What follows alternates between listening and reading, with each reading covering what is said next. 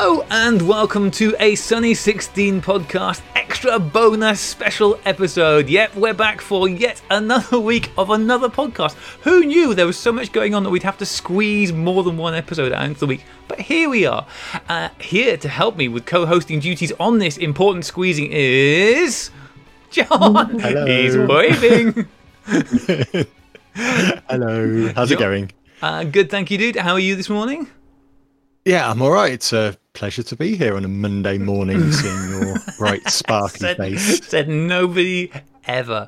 Well, there's a good reason we're here today, because as we mentioned on last week's podcast, one of our favourite companies had an announcement, and this seemed like a great excuse, frankly, to just drag them on here and have a catch up, because it's two of our favourite people, and a delight to welcome them back onto video for the first time. Again, should mention this up top, this is going to be on YouTube as well if you want to go and watch this rather than listen to it. Welcome back to the podcast, Michelle and Matt from Ilford Photo. Guys, welcome back. Hello. We're glad to be here, even if it is a Monday morning. Well, you brightening up our Monday morning, I think it's very safe to say. I'm always confused, actually. I always introduce you guys as being from Ilford Photo, but I suppose technically you're from Harman Technologies. That's the correct answer, isn't it? Yes. Yeah. Well, that wouldn't fit on John's lovely photo frame. So Ilford Photo probably is should what have you've got a different logo, shouldn't I? It's great to have you back here. It's been... Well, I suppose the last time we spoke to you was at the launch of the Multigrade Deluxe. That would have been the last time we spoke. The Multigrade Deluxe, the ortho film, which actually we were just looking at, the ortho film, because I've got a box of it here. There we go. My ortho film, which we were just talking about. Imagine that's the right way around. Is it on your screen? Oh, it is on that one. Yeah. And what else was it that came out at that time? Oh, you had the reusable cameras, the reusable plastic cameras. It was a lot. There was a lot going on. Patterson kit as well. We had the Patterson kit? Ilford and Patterson film processing starter kit. So, given everything that went on, and that was only not even a year and a half ago, I don't think, because it was October 2019. We thought it'd probably be quiet for a while because that tends to be the way it goes. But no, you've dropped on us last week a new announcement of the new, I'm going to get the name wrong, gallery paper? No. Portfolio paper. What's the name of the paper? Portfolio. Ilford Multigrade RC Portfolio. Oh, well, listen, if you're not going to give things simple names, then of course I'm going to get it wrong. You just call it Portfolio. The portfolio paper. Okay, not gallery. You do have a gallery paper as well, though, right? Or did you have a gallery paper that you're not? The Ilford Brom Gallery is one of the fibre-based graded papers. I've been looking at a lot of paper lately. I've been spending a lot of time in the shed looking at papers on the internet. That's why I'm a bit confused. We will talk about the paper in a little bit, but before we do, let's have a catch up with how the last 12 months have been for you guys. I'm guessing same old, same old. Yeah, it's been a tough, long, challenging year. I think personally, professionally, I think as a business, I think well for everyone. It's been, can't swear, but it's not been great, has it? So, am I right in saying that Ilford had to close down during the first lockdown? We didn't. I guess we didn't technically have to. We made a decision at the start of the first lockdown to close, to some areas to stop production, basically, because what we wanted to do, the cases were rising. It was still very unknown what was going on with the world, the pandemic, etc. So we made a decision to temporarily shut production. I think we shut for 6 weeks, 8 weeks, possibly. Yeah, which is the longest we've done it in many, many years. But obviously, prior to that, we built up a stock of product so that we could keep things moving. The warehouse kept going throughout this period as well, as did the core team. Michelle kept the social media and the website up and running as well. So, yeah, we kept this. Pardon? I said I was so lucky. Lucky one, yeah. So, yeah, we kept the business kind of going in that way, but we stopped production for a short period just to, keep people at home. But since then, production's actually been going fantastically well. It's been running smooth. The danger that you turn off these old machines and you just don't know how they'll react to going back on again. But it's been very smooth, performing very well. So yeah, since then, since probably first week in June, I think it was. I think it was really well organised as well, because obviously they brought back everyone they needed. So the engineers came back first to make sure the machines were working, and then so it was a phased return as well. So everything was done bit by bit to make sure everything works.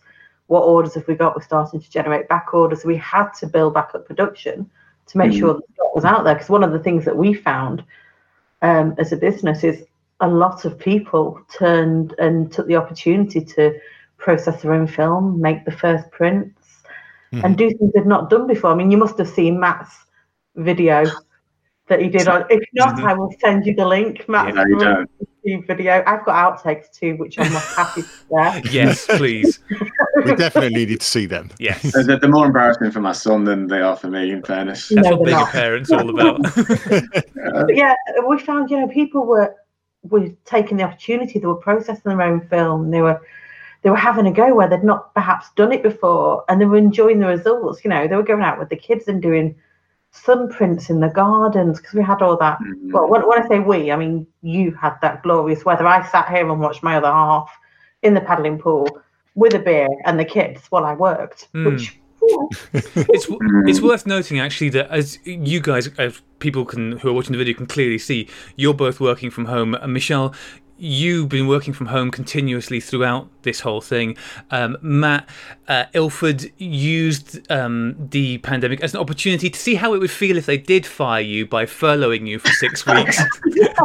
And they couldn't cope, so they brought me back as soon as they could. I think it's worth saying one of the things that also happened during that site shutdown effectively, and what needs to happen is that we as a business used it as an opportunity to make the factory COVID safe. So we put in lots of measures, from temperature checks to all the floor spacings to, working bubbles, to all of those sort of things. So the site, from when we opened back up again and when we started phasing people coming back on the site, was a COVID secure environment, and even now we've had very, very few cases of staff that have actually had COVID, and none of them have been, on site at that time. So the site, it was a necessary measure to ensure the kind of protection going forward, and it worked very, very well. Yeah. Michelle, you were mentioning about the fact that when you were busy working, but everyone else was out enjoying the sun, and a lot of people were furloughed, that a lot of people were maybe printing for the first time or developing for the first time and making the most of it. When you closed the factory down, and you obviously felt like, well, we've got enough of a buffer zone here to keep us going throughout, was that the case? Was there actually any impact to the stock lines going out? Because from chatting to Paul, it seems like there actually may have been a bit of a dip because demand was higher than expected. A little one, yeah. Which is why we opened up sooner than a lot of places did, because we were seeing the demand. Yeah. And it's obviously a balancing act, and obviously our exec team and that we're continuously looking at those numbers and balancing at what point we need to reopen manufacturing against everything else that was going on at the time. So there was a slight dip, and there was definitely some of the others in our comm team and that were working, were managing the stock, shall we say, to make sure that everyone got a fair shot at it, and we didn't let anyone put a huge order in and take everything. But hopefully end users, customers didn't see too much of an impact. We know that obviously our dealers, distributors would have noticed it more than anybody else, but we didn't hear a lot from end users saying, I can't get this product. And what we did as well is we put together, with the help of our distributors and our retailers, we put together a list that's still actually on the website of where people could get the products online if they couldn't get into shops. Because a lot of our retailers, whether they're in the UK or around the world, went to either doorstep deliveries or pick up and collection only. So we wanted people to still be able to get hold of products, even if they couldn't go to their local store and go in and browse like they would do. And we're still adding to that list. People are still, as different places hit lockdown around the world, we're still getting other names in and saying, oh, can you add these that are in Australia? Can you add these that are here? Or which is great, because it gives people other places they can buy from as well. It gives them more options in their local area. Yeah. But it means consistent supply as well, hopefully. Whilst we're on the subject of supply, and especially worldwide supply, I suppose the other big question, which is particularly important to ask at the moment, is how is Brexit affecting your stock going out across the world? Is that having an impact? I think from Brexit, the Brexit deadlines have moved constantly. So throughout every kind of stage of Brexit, we've been in communication with our distributors internationally, and I think it's one of those that before the various deadlines, we'd kind of made sure that distributors were prepared, that they'd increased their orders, or that it was shipped prior to those deadlines. Now, obviously, those deadlines were then pushed back and pushed back and pushed back, but again, it's just something else that we were managing towards the tail end of last year to ensure that distributors around the world were kind of equipped, because it wasn't just impacting European distributors, it was the availability of the ships, the lorries, and various other things. So it was making sure that they were well prepared.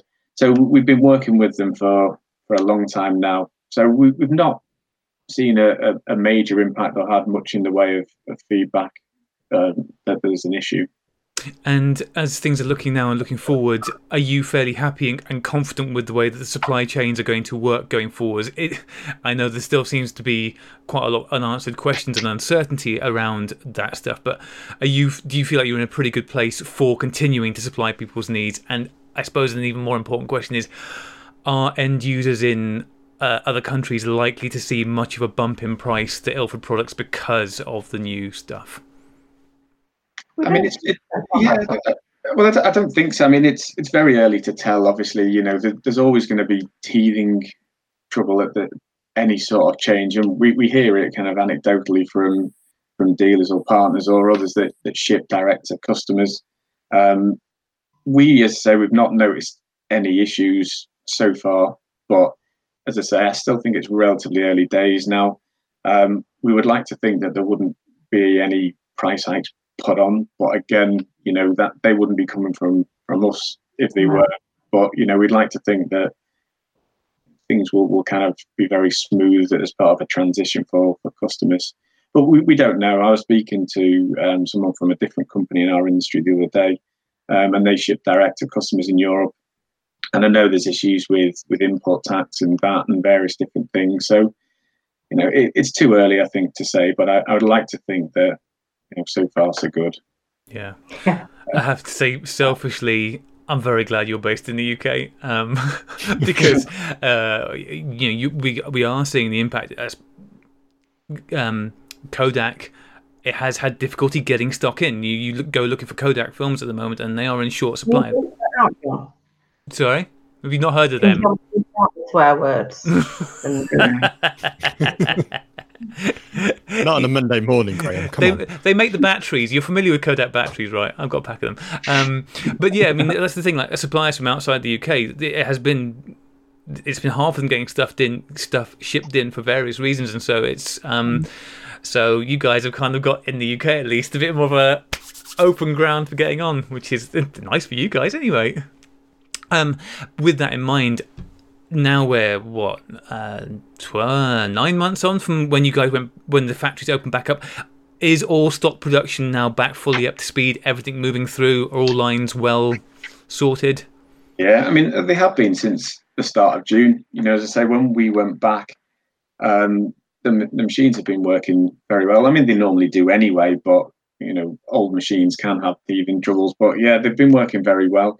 So we've got no kind of issues in that regard. Mm-hmm. Even the new product portfolio is coming through. People will start seeing that around the world as the distributors have ordered it, and it starts shipping out. Some of the lines are in stock. Some of them will come through in the next week or so. Yeah. So it's not like the Ortho that was out of stock when it was launched and then rapidly came and went straight back out. We're still producing the portfolio at the moment. So any orders that come in for that, anyone that wants it needs to get their orders in with the dealers, and the distributors will place the orders on us, and they can get fulfilled in this first make for it.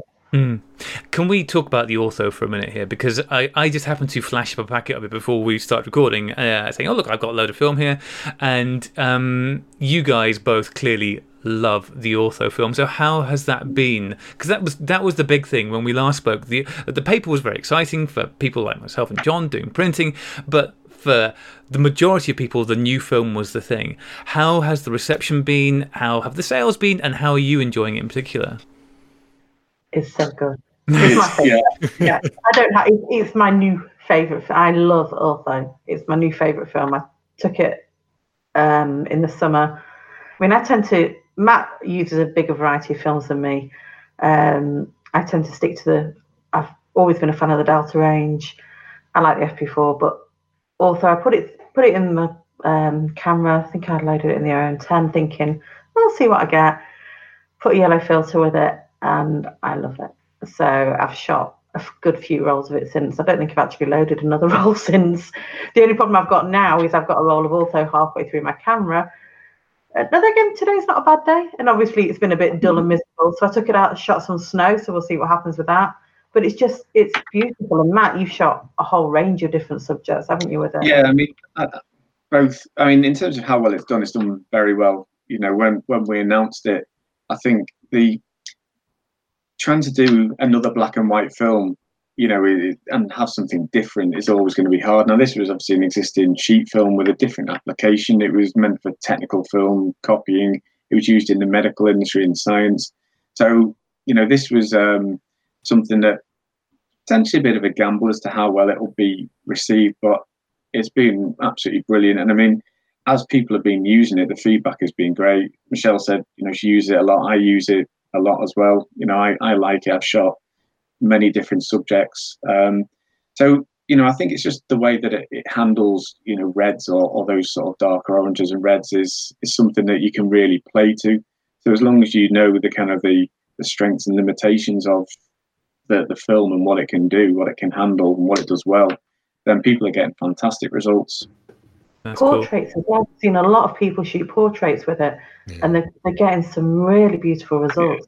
You know, I mentioned earlier, Graham, I think, you know, if you have a look on Shoot Film Like a Boss, the YouTube channel, Roger's YouTube channel, he did a comparison of shooting, I think it was Across 2, so a panchromatic film alongside Ortho, and he did a portrait of his daughter, and she had, you know, bright red lipstick, and it really kind of made the eyes pop, it made the lips stand out, and it made a much more striking portrait than a panchromatic film. So I think understanding what the film can do and where the strengths are is great, but I mean, I've used it in good light as a general walkabout, you know, film, and I love the results I've got from that as well. So, you know, I think when we launched it, we almost said it's great for landscapes or things without red.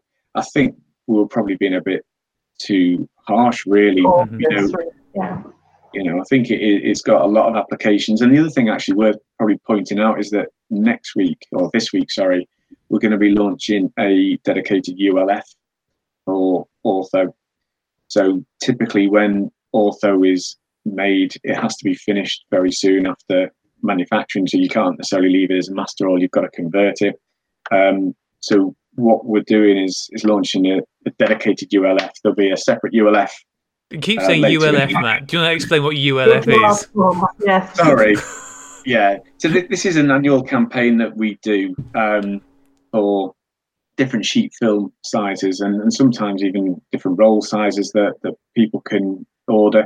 Well, they're made to order. So you go through your participating dealer or distributor, and then those orders come back to us, compile, and then we make those specifically. So it's something that we kind of only do once a year, and we do that for the 3 other sheet films that we do, and we normally do it spring, summertime. I think it was delayed last year, but this year, you know, because of the way that the cycle runs for Ortho, it's been run as a separate campaign to the Delta and HP5 films that we've got. So yeah, so it's worth, if you shoot sheet film and you want to try Ortho in a non-standard format, so if it's not 4x5 or 8x10, then look out for this and get your orders in. I think they've got to be in by the end of February to stand the chance of being made.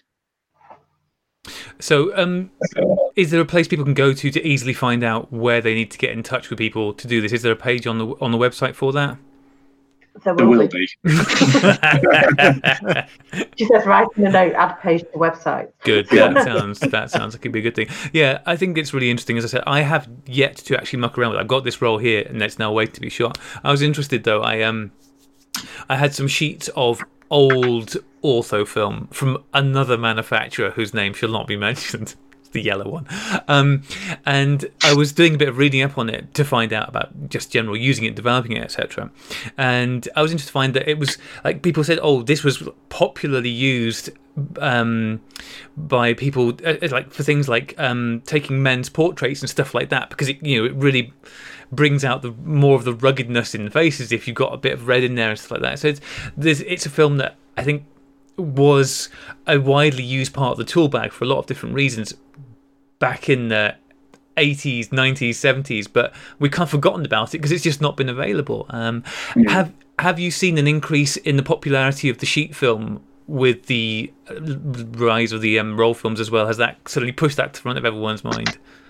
Yeah, I think so. I mean, it's, as I say, the sheet film has always primarily had a technical application. So if you're copying your negs, for example, to make a backup of your negs, or in science or in the medical world. So it's always going to have that primary application, but we've certainly seen in sort of 4x5, 8x10, an increase in demand in that as well.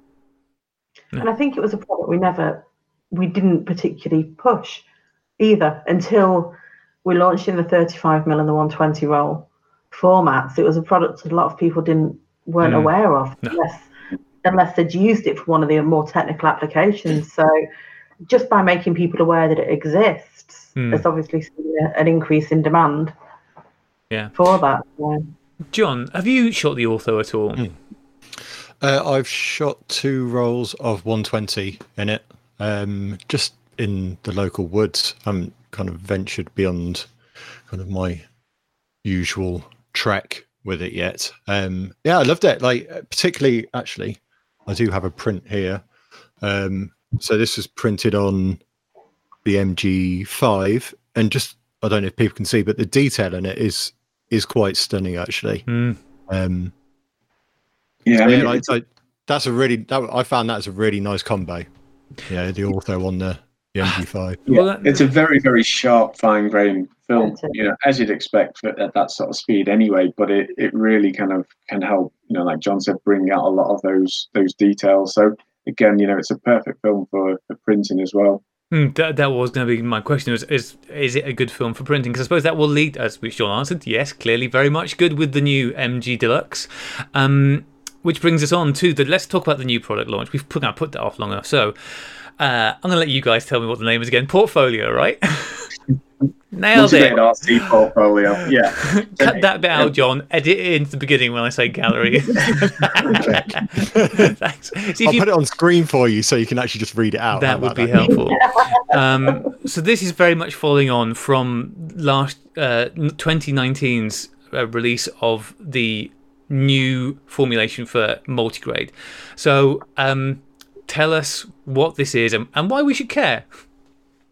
Yes, whatever. You should always care, Graham. I think that, as you said at the start, I think sort of 18 months ago, so October 2019, we brought out Multigrade RC Deluxe, which a lot of people call Multigrade 5 because it's the 5th generation emulsion.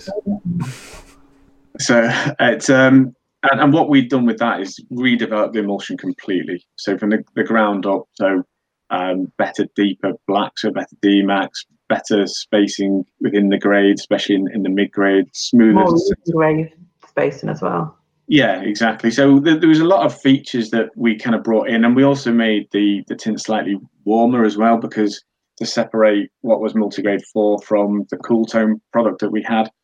So, the feedback that we had on that was fantastic. So what we wanted to then do is take some of the applications from that and apply it to effectively what is our premium product. So Portfolio is a lot like Multigrade RC Deluxe, but it's on a double weight base. So it's a thicker, heavier, premium product. So that's effectively what we did. So last year, between shutdowns and lockdowns and various other things that our R&D team are working on, they kind of set about trying to do that, and that's what we launched. And I mean, the feedback has been fantastic from the launch last week. Really, really well received. I think those people that have seen it and tested it already really like it. What it does, and I think there's a video from Lena Besanova that kind of summarizes it quite well. She tested against Multigrade RC Deluxe and Multigrade 5 portfolio, and then against our Fiber Classic paper as well. And what you'll see is that the sort of tonality between the three is very, very similar. So it has different uses, different applications. So your general printing, if you're kind of wanting to determine the best exposure times and various things, you would do it on RC Deluxe perhaps. But then if you want to then do your final print on a heavyweight portfolio paper, or you want to do it on fiber, you can easily step between them and apply the same development times and various things, or same exposure times, sorry. And I think that's worth pointing out how valuable that is, because the cost difference between the multigrade RC and the premium papers is, it's a chunk. They're about twice as expensive, something around there, aren't they? That's nothing to you, Graham. You've got. I'm rolling in money. Yeah, I spent £15 on some 20-year-old Ilfo Speed. That's where I'm at with my proper purchases. But yeah, so the fact that you can find your settings, do all the work you need to do on the cheaper paper, which is still a lovely paper. I think it's important to. It's beautiful paper. I mean, it's still our, probably our best-selling paper. It's very, very popular. And this isn't designed to replace it. This is designed to complement it. It's if you were a student using this, or you're a professional, you might do lots of prints on RC Deluxe, but then if you want to hand one out to a client, or you want to print one, frame one, whatever else, you might do some, or your end of year submission. If you're a college student, you might do it on portfolio, for example. It just has that kind of that more premium feel to it. It's just it handles better. But the kind of the key benefit then in that step up process, if you don't have the wash times that you'd have with a fiber paper, it dries much flatter straight away than that. It's much easier to print. Yeah, you don't have to. You've not got the dry down as well. Obviously, when you're printing fiber, you have to allow for that shift in tone as the paper dries, and that isn't the same with the portfolio. It prints like a resin, and it has all the benefits of a resin with the quality feel of a fiber. So you get the best of both worlds with it. Yeah, it is. It's a really nice paper. So does the portfolio? Let me get the terminology right. The portfolio MG5, does that respond in the same way as the deluxe MG5 regards toning? Terminology all wrong there, John. But yes. It's so simple, John. RC Deluxe, sorry. All our products follow a naming convention. So you've got Ilford Multigrade, and then it's either FB or RC, and then they would either have cool tone, warm tone, or if it's the kind of the neutral tone, it's either deluxe, portfolio, or in the case of fiber, it's classic. Simple. Got it. My head works backwards. That's the problem. And it follows the traditional, the pattern of 1, 2, 3, 4 deluxe. Wait, hang on. Deluxe 2. Yeah, deluxe. And just to kind of put that under there, we did that primarily because way before kind of our time, when classic. FB Classic went to from Generation 4 to its Generation 5. Someone somewhere dropped the V from the name, so we wanted to just keep that aligned and straightforward. So that's why the kind of the 4 and the 5 got then dropped from the naming convention. It's a little insight into the branding world. This is why we bring you here for these fascinating little nuggets. So yes, but people will refer to it as multigrade 5, and that's because we used the Generation V as part of the launch that we did when we launched it, and it is the 5th generation emulsion. So you're not far wrong, John. Yeah. Anyway, do you want to answer his question? Anyway, back to the question. I ignored the question. Sorry, what was the question? Toning, wasn't it? Again, I'm thinking going back to. I haven't toned it myself, but going back to Lena's video, I think it is. She does some toning comparisons, Mm-hmm. and it appears to respond really well to both selenium, sepia. I mean, she did a few, and it really does respond well. It seems to respond better than the standard multigrade, I think was the conclusion she came to. So, yeah, it does look like it. I'd be interested to see what other people do with other toners that are available out there as well. You know, if they want to share the. I would imagine, with the toners, like the paper underneath must make quite a difference to that, because it's kind of sitting on the paper then coming through. I don't know. I'm actually let's move past that, because I'm getting into realms of things and I'm just talking out my butt. I think it's generally very responsive to it. I mean, again, the kind of the best barometer to check is Lena's video that she put out last week, some point last week, on her channel on YouTube.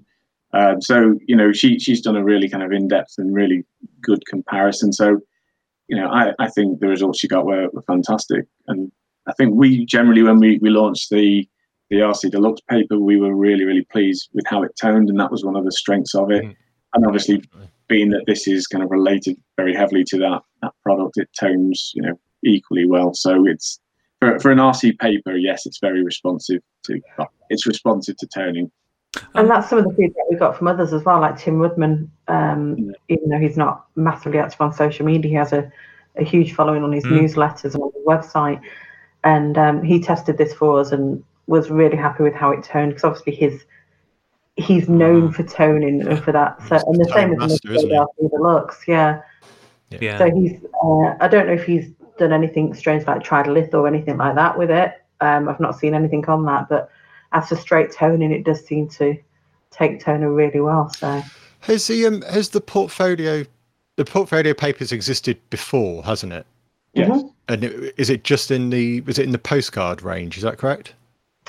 Portfolio existed as a standalone product, so it was previously multigrade for Portfolio. But I think, you know, as I say, what we've done then is completely change the emulsion. So like we did with generation 4 to 5 of the standard RC Deluxe, so the normal weight base, this double weight one has had a completely new emulsion applied to it.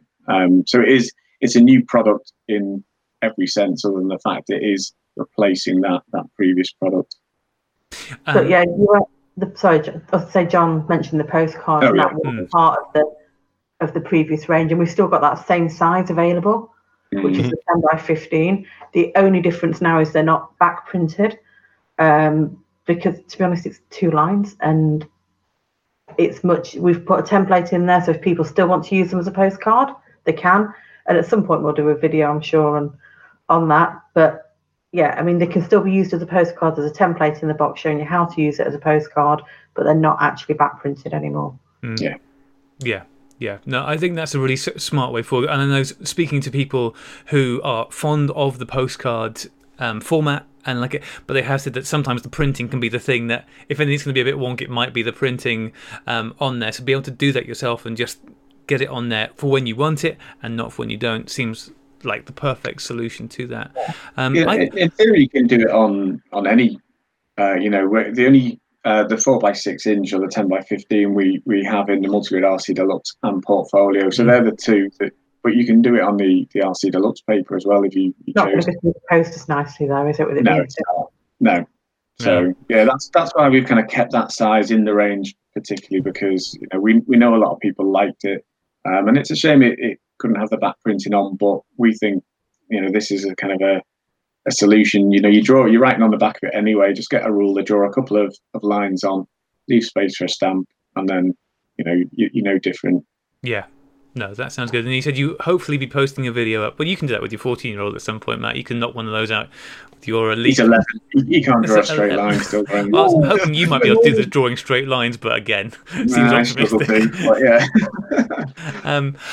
I think it's really good. And I think, I mean, obviously, for people who are printing professionally or who have reasons why they want to have this output for their body of work, it's a perfect product. But also for people like myself who are just getting into printing and who, I mean, I'm very much enjoying using the Multigrade Deluxe. It's fantastic. But there are times when you want to make something on a heavier weight paper. At the moment, the two. I mean, putting aside all the old films that I'm burning just to practice, that I'm picking up from eBay for buttons, and then just going, well, let's be rubbish on this. But aside from that, the two fresh films I'm using are the Multigrade Deluxe and the RC Art.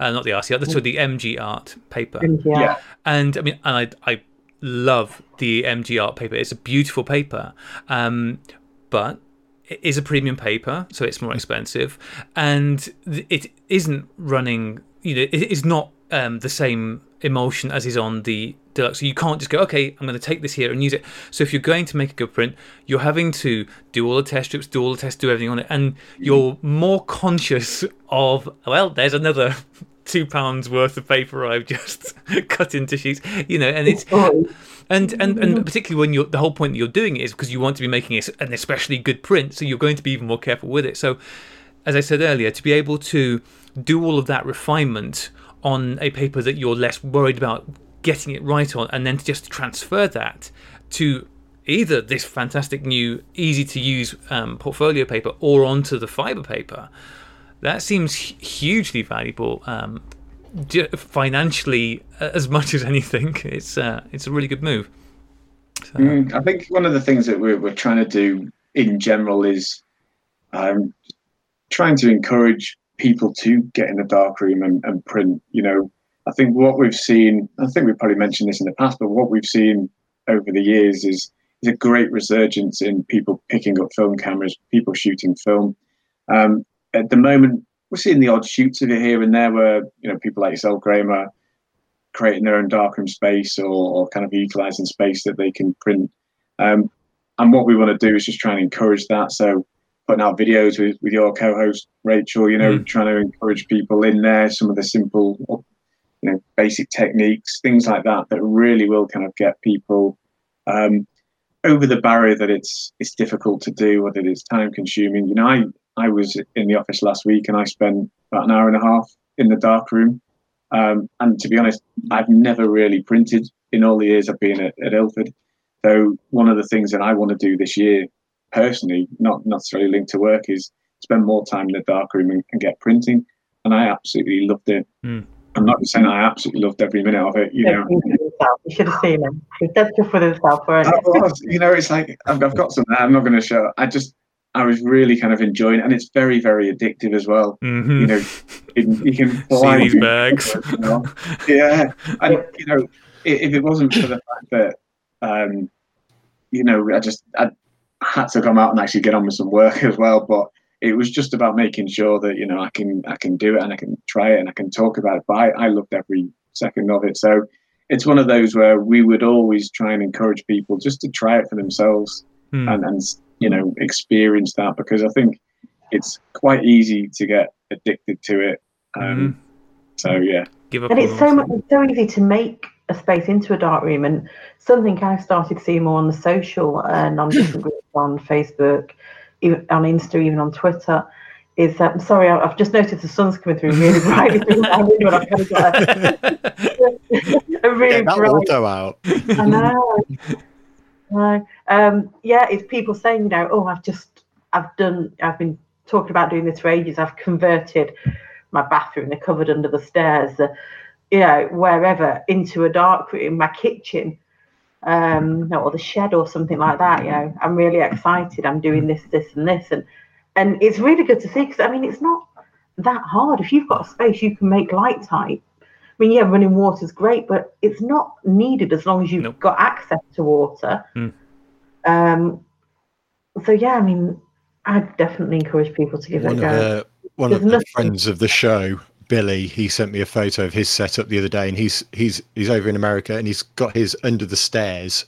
He's got like two tables. What the lower one's got his enlarger on, the high one's got 3 trays, and that's it. And he's got a dunk to wash the prints in.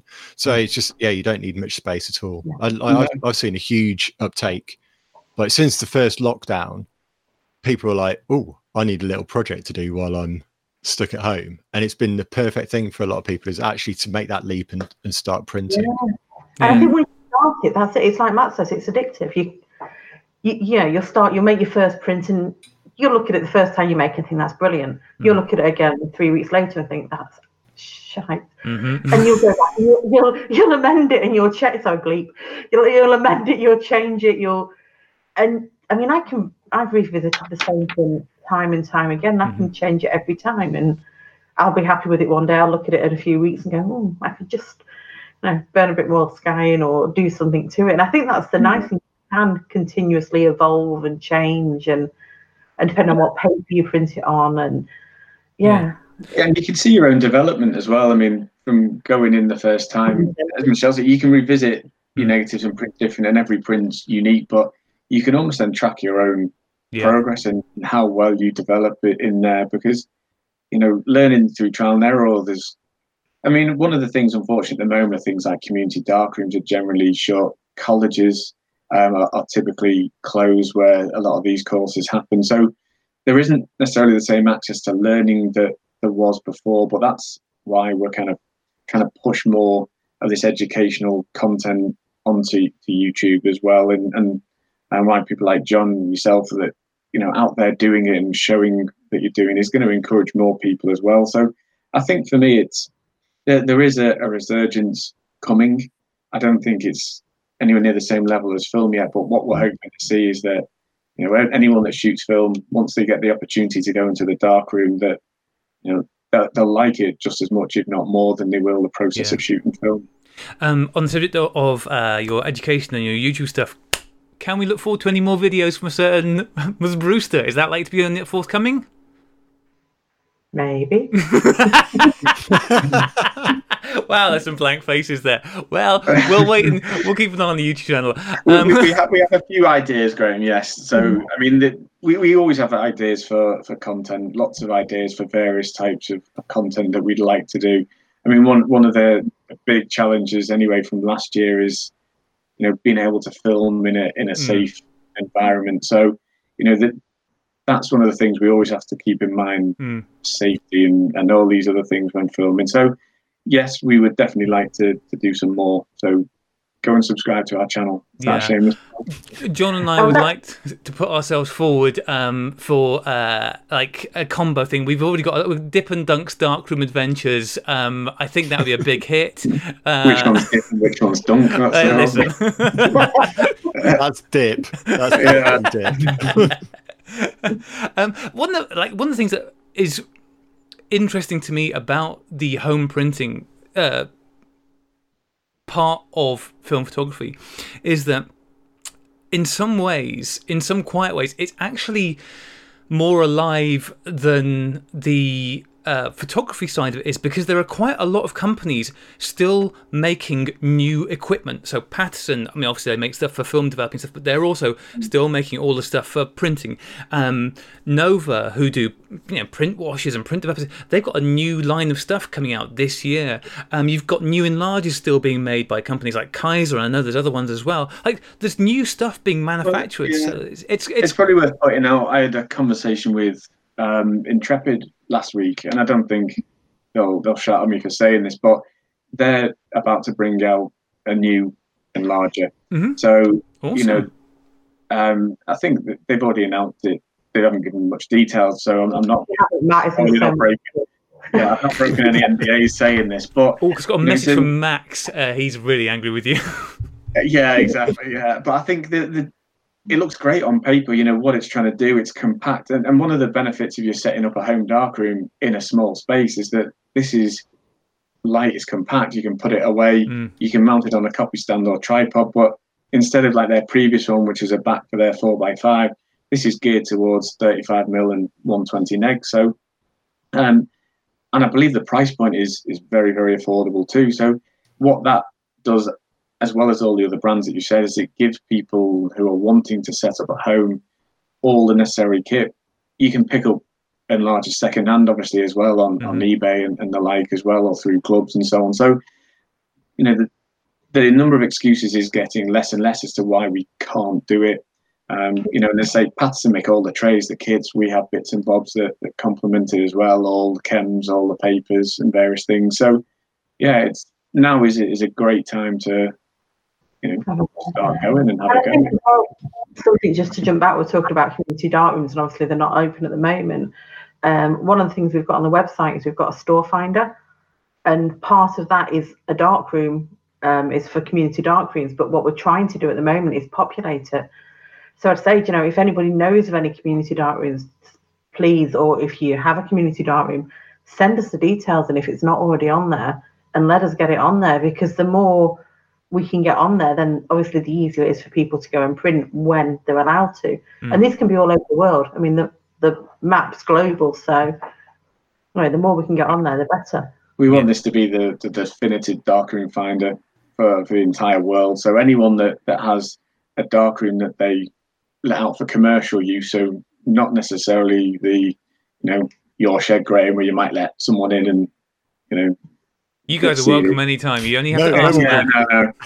Who's going to want to go in Graham's shed? Exactly. It's not an enticing prospect. But, if you've got a community darkroom, send us the details. We'll get it on there. And then hopefully then it just shows that there are these popping up in cities, towns all over the world. And some of them are very, very active. Some of them run courses, classes, So, get them online, get them listed with us, and hopefully then we'll kind of have this definitive darkroom finder tool for people to use. Yeah, and also share your pictures of your own dark rooms. We've got there's a gallery on the website too, which is My Darkroom. So if people share their pictures on any social #MyDarkroom and upload them to the website, then people can go there for inspiration. So share a picture of your shed and. I might just do that. Yeah. It gives people something to aspire to, doesn't it? Well, maybe not it does. And also, I think it can help to see that you don't need a ton of room, and you can, as you were saying, John, about the way Billy's got his stuff set up, like you just need to do it. And actually, in many ways, there's never been a better time for darkroom printing, because the technology of the papers, all that stuff that you were saying earlier, Matt, which to a lot of people, myself included, doesn't mean a great deal, but what it means fundamentally is it's easier to get good prints from it. All that stuff about the separation between it means it's easier now to make good prints than it ever was before. Like I said before, you should do our marketing, Graham. That kind of sums it up quite well in a nutshell. It's easier to get better prints. Yeah, absolutely. I said that because I've just been looking for stuff to burn to use just to practice things like dodging and burning. So I've been looking for cheap old papers at the moment, and kind of accidentally I've ended up with some graded paper and some old paper, and that stuff's it's a lot harder to get results that I'm happy with. Actually, because you guys actually still sell graded paper, don't you? Your IlfoSpeed ranges. I was amazed to see that is an excellent range still. Is that still popular? Not so much, no. I mean, is the general gist of it. There are people that use it, but I think now the way that the kind of the multigrade papers have gone, it's spelled the end for graded paper for many people. You can print multigrade paper as effectively a fixed grade paper anywhere as a single grade. So the range that we've had has been narrowed over the years. So I think we've got a fiber base and an RC base, so IlfoSpeed and IlfoBrom. But I think they're only in one speed. I think there are 2 or 3. I forget. One grade on the 5 and 2 grades on the IlfoSpeed at the moment. Yeah. So we don't get a lot of demand for it at all. But again, that's why a lot of our effort goes into making sure that the multigrade papers are as good as they can be. So that's where we kind of, if you think when we released the one last October, or the October before, I should say, that was kind of many years in the making, just to make sure that this product would bob on, fit for the way people use it now. So, yeah. So what's next? What can we look forward to next? We could tell you, but then we'd have to shoot you. Well, good luck. I'm in my room. You can't get me. We can do the finger guns like your profile. Yeah. Pow. There's several things in the There's ongoing development and research is happening. We can look forward to more stuff. Yeah, I mean, I think what we're trying to do with all things is make things accessible and easy. One of the things, just to touch on the printing side actually as well, is that we did a survey, I don't know, 12 months ago. Time's a blur. I have no idea how long ago, but we did a survey purely about printing, just to try and find out, what's stopping people doing it, or those that do it, what do they like about it? And so there were results. Obviously, this was a pre-COVID survey, but they were really kind of interesting. And, this is why we've looked to address some of the challenges that people were putting out. I mean, one of the things that people said that stopped them doing more printing was time. Time was the biggest factor. And there's not a lot we can do about that. But that's why we've seen through various lockdowns that people are printing more, because they suddenly have time. Space was the other thing. But, it's also that kind of perception of equipment availability or cost or various other things. So, again, that's why we've been looking at a range of different things. So, one of the goals that we've got we had it through last year as well, but certainly this year as well, is making sure that people have access to darkrooms. People are more encouraged to print, so there's more educational content. Any of the kind of the obstacles or the blockers, we'll look for ways to remove them, because we see print as every bit as important as film and capturing those images on film. So for us, the two are kind of very much joined and equally as important. So we're always committed to film, but we're equally as committed to paper and printing. So for us, paper is always going to be, and printing is going to be a big focus. Getting back to what Michelle said earlier about being able to revisit old images and try them again. I've recently been going back through some of my old negatives and trying to make prints from stuff, and I was very much reminded of a film that I really love that is no longer available, which is Fuji Neopan 1600. So if you happen to know of any firms that have any sort of relationship with Fuji that could maybe make a black and white film that they used to do, I don't know, it would be really handy. I don't know what you're talking about, Graham. No. That's not, I didn't think you would, but I'm just saying, if you know of anybody who does, I can't think of anyone off the top of my head. Because that would be pretty great. I mean, I know Fuji, they're fully into film at the moment. They're really leaning into it, pushing forward on everything. I would recommend using HP5, push to 1600. Or down to 200 pulled. Yeah. Okay, I will try one of those two things. Yeah, I tried pushing some FP4 recently, and it didn't. To 1600? FP4? Yeah, not to 1600, no, only to 400, but it got a little contrasty. It probably wasn't helping the fact that I just develop everything in basic. I think there's a lot of people out there that will only shoot HP5 at 800, for example, but, something like HP5 pushes very, very well, better than any other film that we have. And likewise, Delta 3200 pulls very, very nicely. So, you've got two options there at 1600. Yeah. Go and do a comparison. I've shot FP4 at 1600 and it's fine. Yeah. You were having blue fits when I was shooting it at 400. Like, don't do that. This is the problem, guys. I get led astray. The problem with that is you'd massively underexpose the image. I don't know what you're talking about. Let's move on. No pushing was going to say that. Before we wrap up, just want to very quickly touch on this. Because it's something that's been kind of talked about on social medias, and whilst we've got you guys here, it seems sensible to ask you about it. You have had a very small but a few issues with some of the roll film, particularly the very slow roll film. Fill us in on what the issue has been and where you're at with it. So we have. I mean, we first noticed a kind of an escalation, I guess you could say, quite early last year.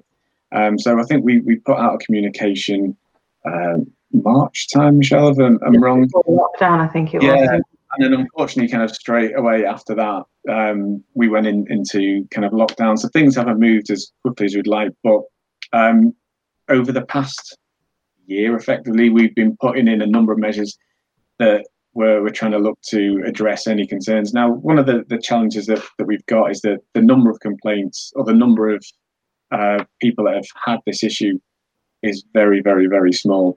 We're talking way less than 1% of all roll films made, probably even less than 0.5%.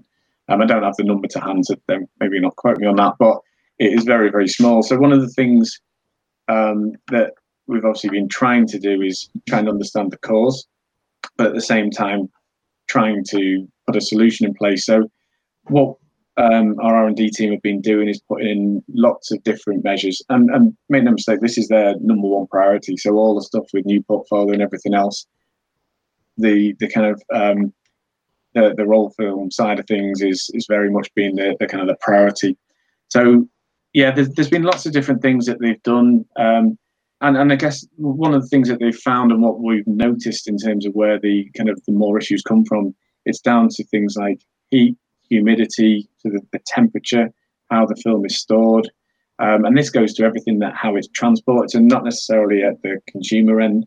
So this is everything from the kind of humidity controls, both in production, in transport, in packaging, and then also the kind of the date on it. So we have a kind of a shelf life of these products for a reason. So typically you get closer to that or beyond those sort of shelf lives, you're more likely going to see an issue.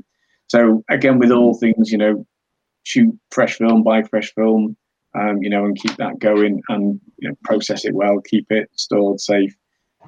But yeah, it is still being looked at, and I would say that that there are kind of measures already in place that we hope will have addressed most of the kind of issues people have had. But yeah, we will. It's an ongoing process, isn't it? There have been some incremental changes that have been put into place already and have fed through, and people will be receiving stocks with some of those changes in the minor things, but any little improvement, everything, any improvement we make obviously feeds through, and then the next one and the next one. But it's like Matt says, it is the number one priority. We have a team that are doing nothing but and I can understand how frustrating it must be for people who've had a batch and have had a chunk of what to them a lot of films that have been ruined by this. But for us, when something is so intermittent, it's actually much harder to find a solution. And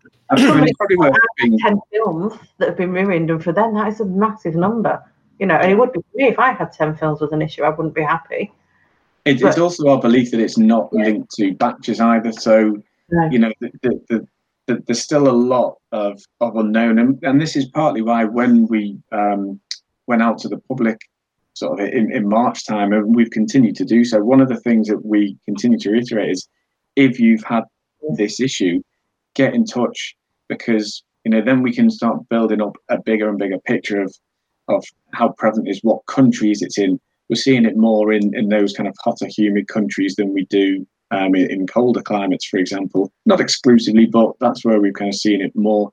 So there's a page on our website with a form. So if anyone ever has the issue, don't think we're ignoring it. What we want to kind of do is build up more and more of a picture. We're still working on it every single day. And it's a case of, as soon as we've got something we can say, then we kind of obviously will do. But it's one of those at the moment, it's incremental improvements to the robustness of the film, various different things. There's loads of stuff, humidity controls, with dealers, haven't we? Distributors for kind of how they ship the product, because often once it leaves the factory, it's out of our control. They arrange the shipping, so we've been kind of putting recommendations in on how product is shipped. So there's various different things. So it's obviously it's a known issue. We are working on it, but what I would say and what I'd encourage people is that it's still only affecting a very, very, very small percentage of film. So if you store it well, if you shoot in date, then I believe you shouldn't have any issues. But that said, there is always a very minuscule risk that it could happen. Yeah, please, if you do, let us know. I mean, the website's ilfordphoto.com, and it's /product-feedback, and there's a form on there. Just fill it in, send it to us, and we can look at it. Yeah. We can build a big picture. Yeah, that's the thing. It'd be useful to you as well, wouldn't it, having that information? And I mean, I'm writing out that the line that's been primarily affected is the 120 Pan F. And the Pan F is a film which you've always made a point of saying, as we said earlier, shoot it fresh, use it quickly, because this film does not have there's some films that people go, oh look, this is 60-year-old film and it's still getting images, but Pan-F is a very fine-grained film. It needs to be stored carefully and used promptly, because if you don't, take it from me, you get some real funky results if you leave it in an old camera for 3 years. Pan-F's always been one that we've recommended. We've always advised people that it the latent image can deteriorate if you don't develop it quickly. So, it's one of those, out of all the film, shoot it within its day and develop it quickly after shooting, or process it quickly. So, that's always been one. I mean, the other one that I would say appears more as well is FP4. But, these are kind of ones that kind of are. FP4 is obviously a more popular film, so that's probably why that you might see it as a general percentage. But it's one of those where it's highly regrettable. We hate it. We shoot the film ourselves, Michelle and I. Now I shoot a lot of roll film, and I've never had any issues. But for those that do, we obviously are really we sympathise. We're gutted for them, because we know that when you take it. It's what? Sorry. We know how we feel. Yeah, you'd be absolutely gutted. But I think we're just going to kind of assure people we are looking at this as a priority. So. I was pleased to note that it wasn't my developing that messed up my roles, because I had a couple of roles that it happened to, and for ages I was trying to work out where it was happening in my development process, and I was scratching my head for so long, and I was just like, but this film's come out fine. It wasn't this one. And it's like, right, it's actually the film. Yeah, so, I mean, in some ways, it was a relief. It's so hit and miss, and I know we've had a lot of nice feedback, actually, because the film community is generally very positive and very responsive to these sort of things. So we've had a lot of nice positive feedback.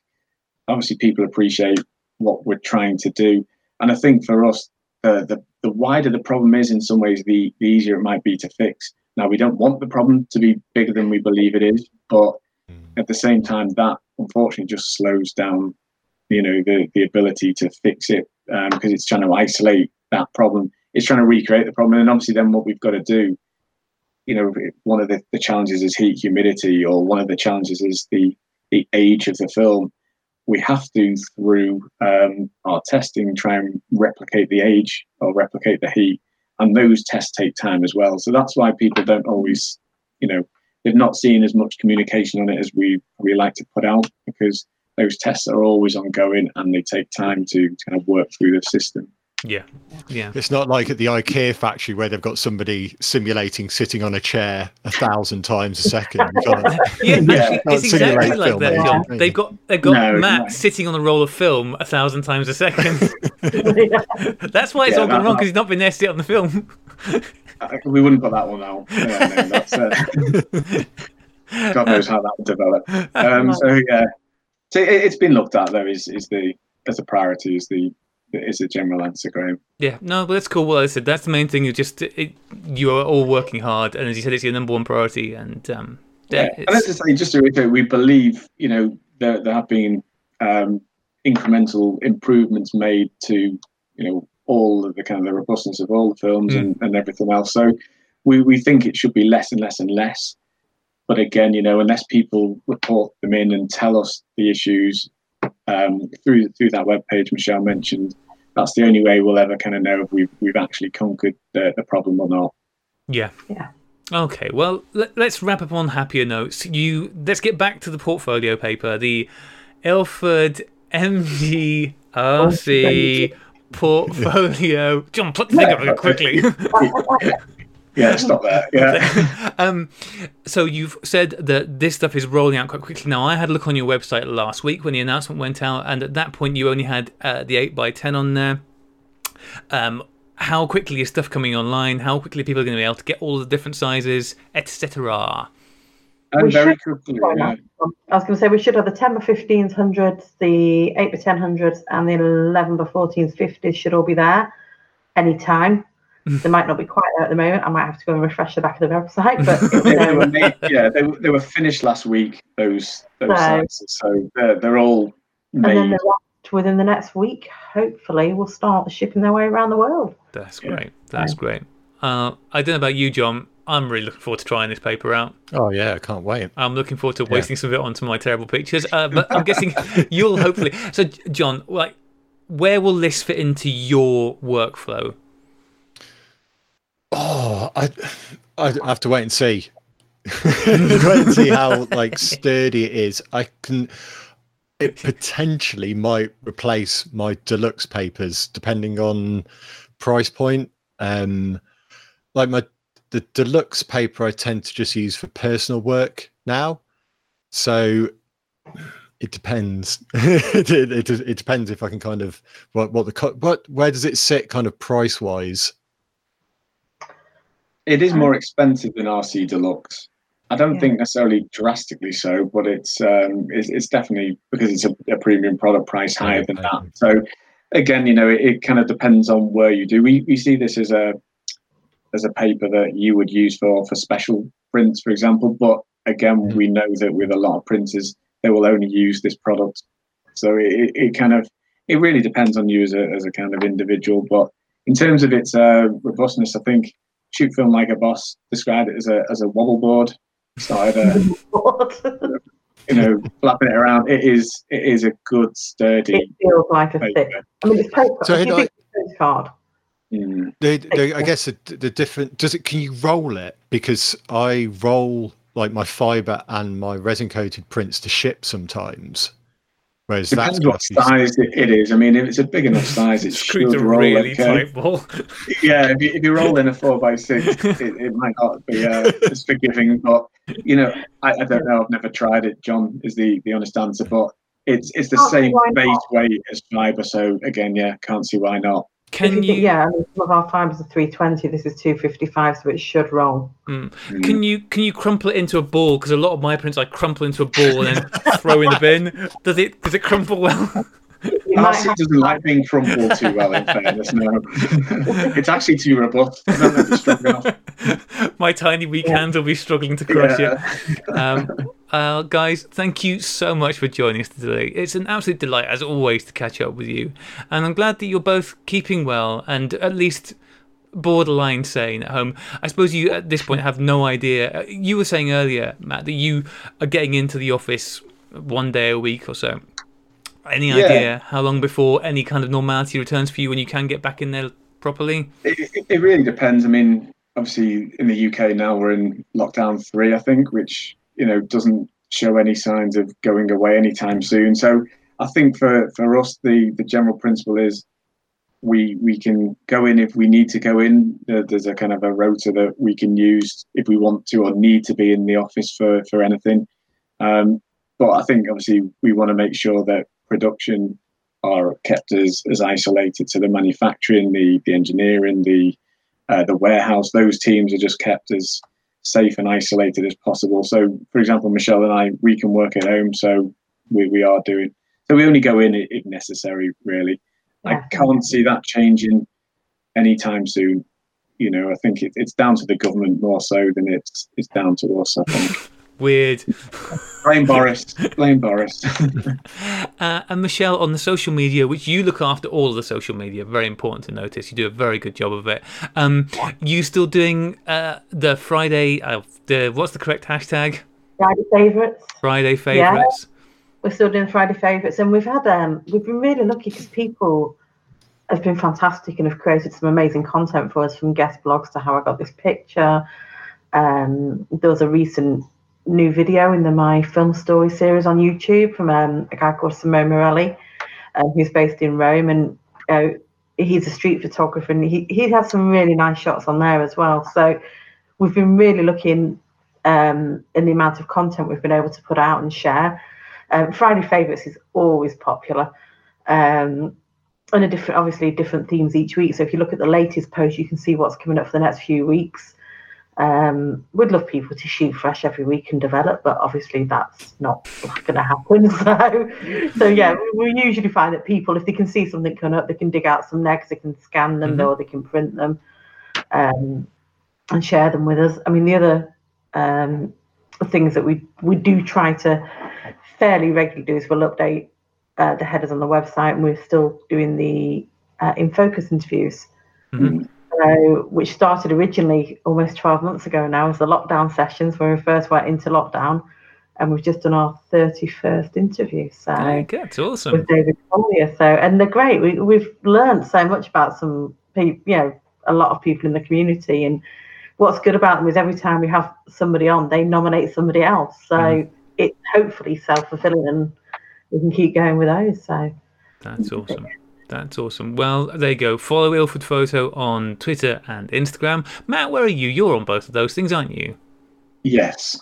I don't know if anyone would want to follow me, but of course they do.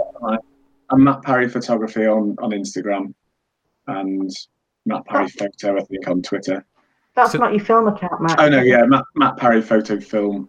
My film pictures. Get it right. On Instagram, yeah. So, probably a little bit quiet at the moment whilst you're not doing so much travelling. Has that been curtailed for you? That's the thing. I was trying to work out. I'd shot, I don't know, I normally shoot about 80 to 100 rolls a year. I probably only shot about 40 last year.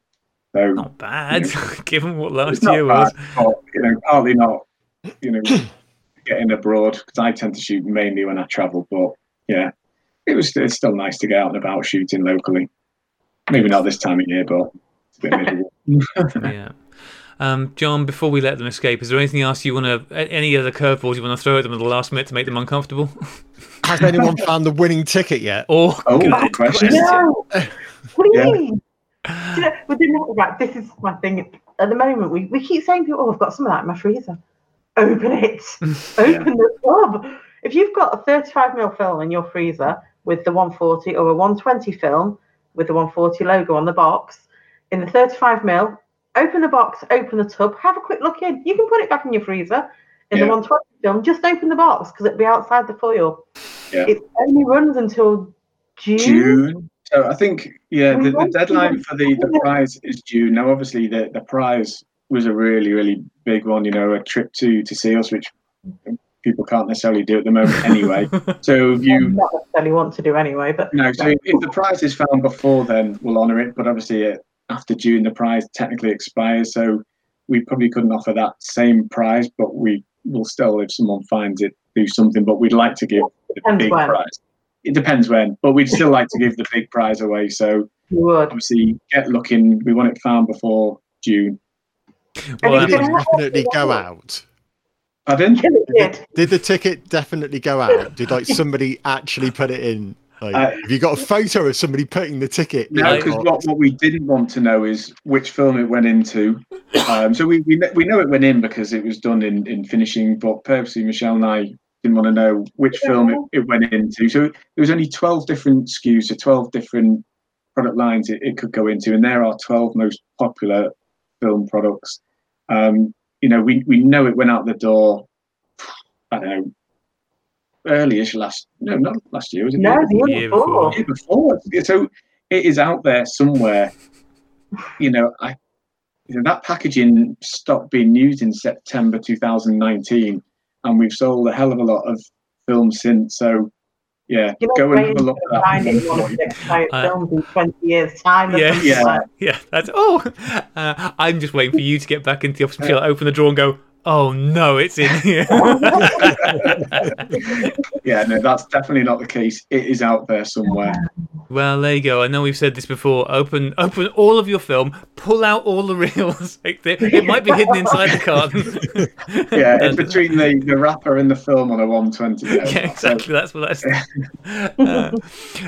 Okay, guys. Well, we'll let you go now. Thank you so much for joining us. It's always a delight, and it's just great to hear that things are trucking along as always at Ilford, and the new paper is a really fun development. And hopefully, it won't be long before you're back on here with more news. Right, guys? Hopefully. Yeah, hopefully. That would be nice. This dropped nicely out of the blue, so that's always good. Well, we will leave you be. We'll be back later in the week, listeners, with your regularly scheduled Sunny 16 podcast with special guest this week, Nikki Cooley, which I'm really looking forward to. So until then, thank you very much, everyone, for joining us, and goodbye. Thanks very much. Bye.